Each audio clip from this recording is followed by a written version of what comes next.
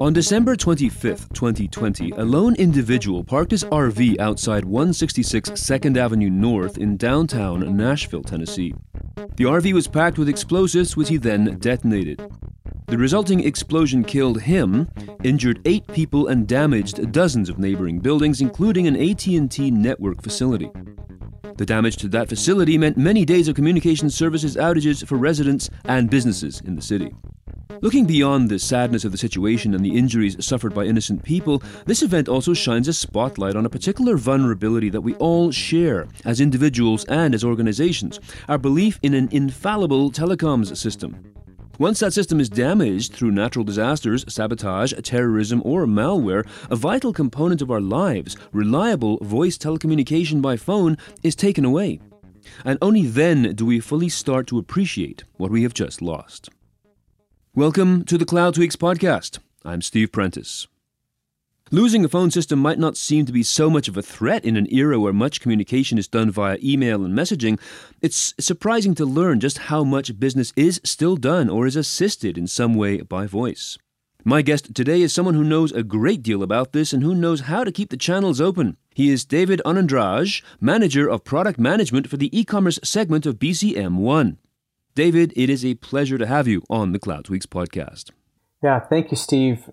Great to be here on the podcast with you and looking forward to our conversation. When we were preparing this episode, you told me that this Nashville bombing would serve as a memorable reminder of not only how connected we still are by voice, but also the role that FlowRoute is playing in putting systems back together. So perhaps we could start there. Yeah, so BCM One is a premier voice and business communications provider. At the end of the day, a full spectrum of voice and SMS/messaging services, along with managed products such as managed SD-WAN or even managed SIP trunking, where we offer devices at the end of the connections in order to better manage quality of the voice services and so on. So that in a nutshell is BCM One. Specific to FlowRoute, FlowRoute offers pay-as-you-go voice services. Our key focus is mission-critical voice. That's the sort of differentiating segment that we are playing and want to grow in. And you were involved in the reparations in Nashville. Portions of Nashville that used that particular AT&T data center for transiting inbound local calls were essentially out of commission. In that particular market area, because FlowRoute had Hypernetwork in operation, we were able to route around that data center and use an alternate carrier pathway. So within a matter of hours, our customers who had purchased local phone numbers from FlowRoute were back up and running. So Hypernetwork is FlowRoute's and BCM One's patented and exclusive business continuity solutions for inbound calling. So if there is degradation of voice or possibly even a carrier outage for calls that are inbound into a local number that is purchased from FlowRoute, what Hypernetwork allows us to do is essentially completely bypass that degraded or pathway or carrier path that has an outage. So the calls actually arrive at an alternate carrier pathway onward to the customer. So a lot of people who are not directly involved in this line of business probably don't think much about their phone systems. I mean, they just take it for granted that it works. They've likely got a national carrier that they think about, that they connect with, and they've also got their personal smartphones. So for people who are not specialists in this area, what can you say that they need to know about to realize how important business continuity solutions like yours are when they might feel they already have enough? They probably believe they've already got sufficient redundant connections. So where's the hole here that they need to see? Yeah, that's a really good question. In fact, I think back in the day when we were not transiting voice through the public internet or even with managed services, back when we had twisted copper pairs into all of our homes and businesses, there was a real physical connection between the originating voice pathway and the destination of that call. That is significantly no longer the case. A large majority of voice traffic is now transited through voice over IP networks. And so the potential for disruption along that pathway is now manifold compared to previously where you had like a physical hardwired connection. That, in light of the hacking of systems or potential service disruptions that are caused by malicious actors in a data center that takes out an entire network for a substantial period of time.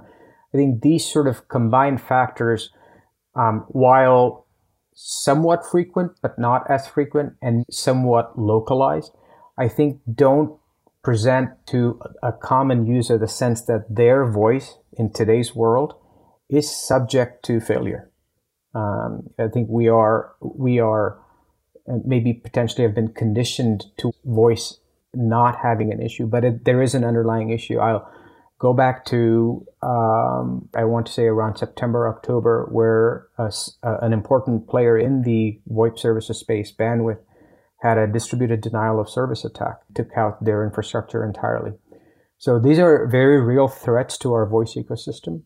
And so this is where Hypernetwork comes into place. For lack of a better phrase, it is an insurance policy against possible disruptions to the voice platform. And maybe the step that I would take further in plugging the hole, as you described it, Steve, where Hypernetwork solves for something that may not be apparent, is that when transactions between, be it a business or a consumer, and the intended party is truly meaningful, be it a complex transaction especially, not just basic, I want to book a room in a hotel type of a situation, but if you're solving on the phone with a nurse a conversation about your particular health, or you're trying to reach a school in the event of God forbid, an active shooter incident, and so on and so forth, right? So you want to be able to speak clearly. You want to be able to ask follow-on questions.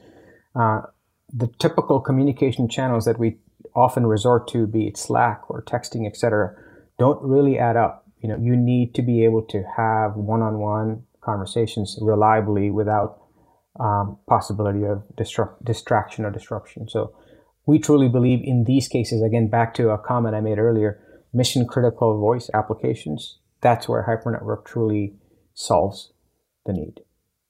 That certainly helps dispel the myth that voice is on the decline. It is not. The mediums through which voice is conveyed have shifted, but it is the number one customer communication channel. You look at the incredible amount of regulatory intervention with the Stir-Shaken Act from the FCC to undergird legitimate voice and reduce the amount of robocalling and spam calling and so on and so forth. So I think for to set the context would be voice in and of itself is extremely viable. In fact, I would go so far as to say, when you tack on the secondary and tertiary customer communication channels such as SMS, business messaging, and then the other OTT services, like I mentioned, WhatsApp, Facebook Messenger, it almost looks as though the kinds of customer interactions that are happening on voice have increased in criticality and importance because the transactional exchanges are secondary and tertiary mediums. So like the preponderance of the quality of interactions on voice is now much higher. And so you put that in the context of what Hypernetwork is solving for. When it matters, you call. And when you call, you want to reach someone. That should be your tagline. When it matters, you call, right? Once it gets important, then we get human. When we get human, we need to talk live. So it truly is voice that we're focusing on here. IT reminds me of an event that happened in Canada back in July 8th, 2022, when one of the country's two primary cellular and TV communications companies, Rogers, experienced an almost nationwide blackout. This was not sabotage or terrorism, just simply an internal upgrade error that went horribly wrong. But for that one day, the whole country learned just how much of their communications infrastructure they were taking for granted. And it is those kind of events that show that they can still happen. So we're looking here again in terms of having that comfort, that awareness that we have redundancy, we have a plan B, a contingency.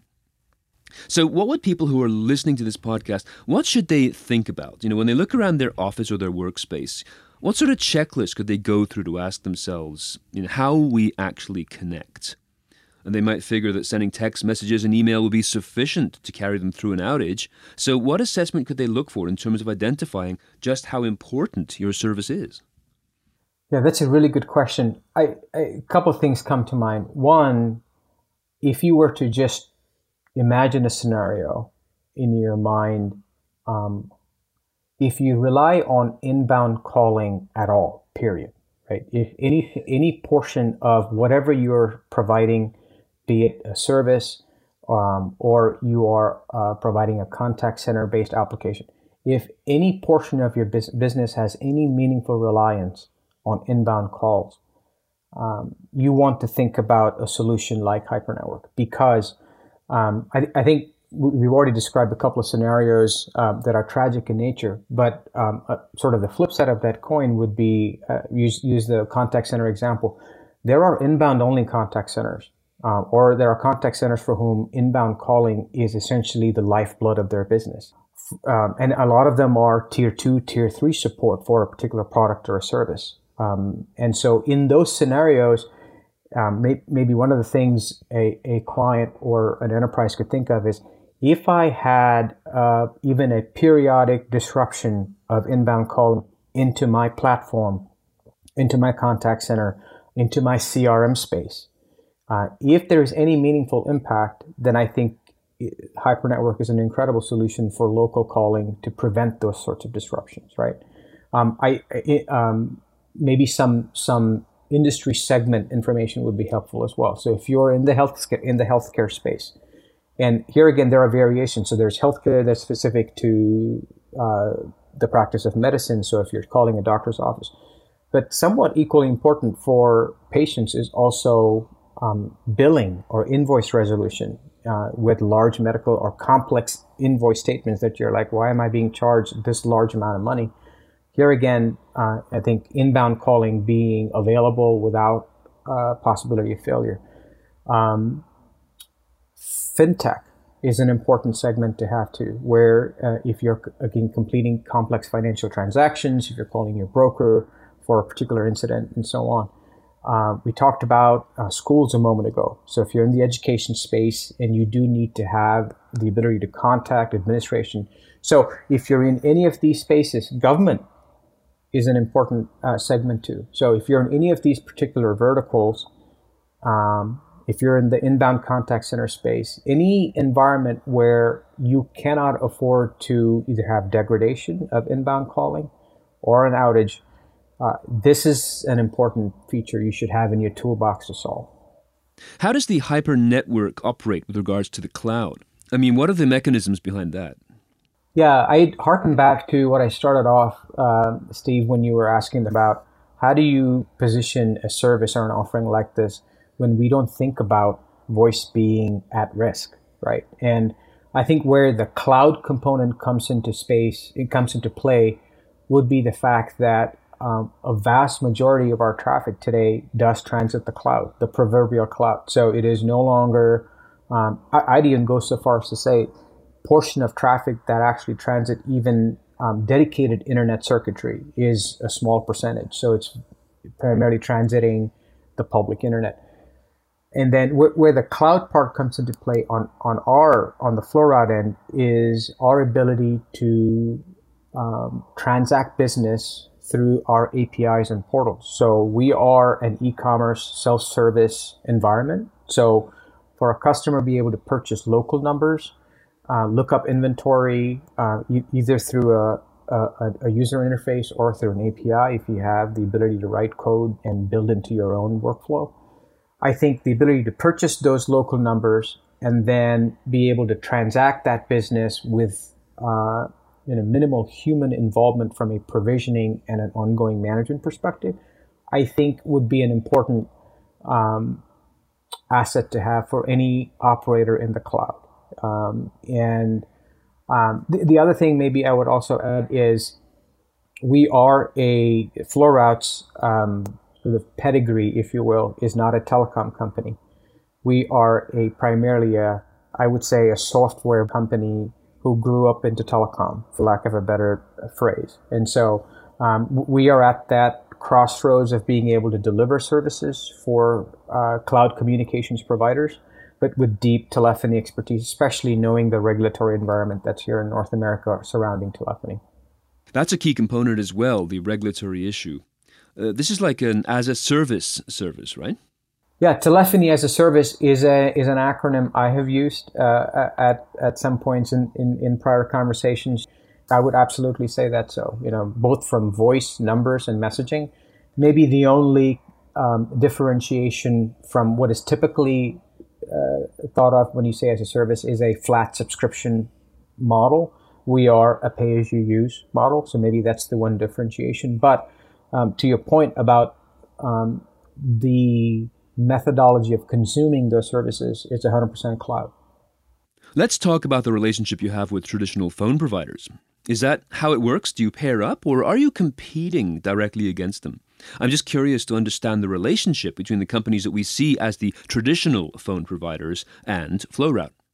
I don't know who coined this word, but I use it on and off, and that's co-opetition. There are instances where we cooperate, and there are instances where we compete, right? So specifically in the local number space, establishing local number presence without going into all the nitty-gritty of the telecom ecosystem is capital intensive. So it has barriers to entry for a variety of reasons. So there are players, and there are only so many players in every market that from whom a provider like ourselves can purchase phone numbers. So we are partners, we are customers, suppliers, if you will, in that ecosystem. But those very same players who have local number authority, if you will, within a particular market also sell their own services directly, right? So in that respect, we are competitors as well. So I think there's a fairly, I would say, healthy symbiosis between us and these incumbent players, if you will, the traditional telephony players. Maybe where we set ourselves apart would be our agility. I mentioned, and you asked a question and I answered it. We are a cloud telephony services provider, right? And several of the traditional players have a bit of a challenge sort of playing in that space. Like I said, we are, as a company, originated out of software, grew up into telephony. They're going the other direction. So sort of the cloud first mindset, if you will, is already ingrained in our people and in our systems. So I think, it's co-opetition, and probably the best way to describe that. Yeah. My last question is just about normal day-to-day life. I was talking earlier about having people look around and maybe making a list of what they need in terms of uninterrupted communications. And we talked about a couple of extreme examples, but let's imagine the people who would sort of say, well, I've already got a telco, so I'm going to risk it. What are the odds that we're going to lose all contact? What could you say to that kind of complacency, or that, if you like, unwillingness to face risk? Yeah, so I have maybe a different take on that. We are not trying to be everything to everybody. That's why, in one of our my answers to your earlier questions, we believe we are best suited for mission critical voice applications. Doesn't mean we don't provide voice services for other partners, but Hypernetwork honestly is not for everybody. So we hope, based on all the hard work we've put in to create a product that is meaningful, it covers 80% of the US population, and as a result of the BCM One acquisition, we've now expanded that footprint 150%. So by the way, it comes with an SLA, for both restore and repair times and communication times, so on. So despite all that, our hope is that our mission critical voice prospect would see the value that we believe we're bringing to the table. And it is not for everybody, like I said. So if people for whom voice is mostly secondary, then this may not be for them. If your primary communication channel with your customers is through text or through other OTT systems like Facebook Messenger or WhatsApp, etc., then this is not for them. But for people who truly depend on it for their business, we believe this is a significant difference maker. So, David, where can people find you to learn more about what FlowRoute offers? the best place would be flowroute.com/hypernetwork. Perfect. Just to spell that out, it's flowroute, flowroute.com/hypernetwork. Normal spellings. Who will also be in the show notes to this episode. So, David Anandraj, Manager of Product Management for the e-commerce segment of BCM One, this has been an absolute pleasure. Thank you so much for joining us here on the Cloud Tweaks podcast. Yeah, thank you so much, Steve, for having me on the call. And I hope that your listeners would, one, enjoy the conversation, find some meaning and value and information that makes a difference. And we hope when and if you have a need for critical voice communications, you would think of FlowRoute and Hypernetwork. Thank you. And as for us, you can also check us out at cloudtweaks.com and follow us on Twitter at cloudtweaks. If your company is looking for some great exposure to thousands of decision makers in the IT, cloud, and related industries worldwide, please get in touch. We can craft a campaign that will get you noticed through our website, social media, and newsletter channels, all of which enjoy a substantial readership. Until next time, I'm Steve Prentice. Thanks for listening.